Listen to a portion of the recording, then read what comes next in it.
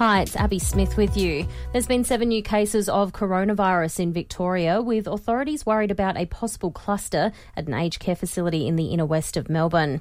3 residents and 1 staff member have reportedly tested positive at Hawthorn Grange. Ageing and Carers Minister Luke Donnellan says they'll carry out extensive testing. To be blunt, to date we haven't had outbreaks like in New South Wales. I very much hope that remains like that. Meantime, the national death toll has risen to 91 after an 86-year-old woman succumbed to the virus in Tasmania. The deadly outbreak in the northwest of the state has been linked to the Ruby Princess cruise ship.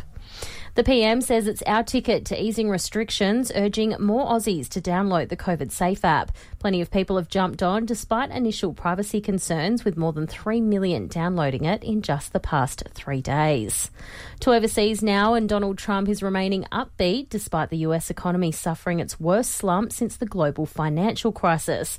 GDP fell by nearly 5% between January and March compared to the previous quarter. I think the third quarter is transitional. I think it's going to do good, but I think the fourth quarter is going to be fantastic. I think next year, we're going to have a tremendous year next year. And 11 years ago, it disappeared from our shelves, but now the Polly Waffle is set to make a triumphant return. Robert Menz in South Australia is set to receive $1 million from the federal government to establish a production line for the famous log of marshmallowy goodness.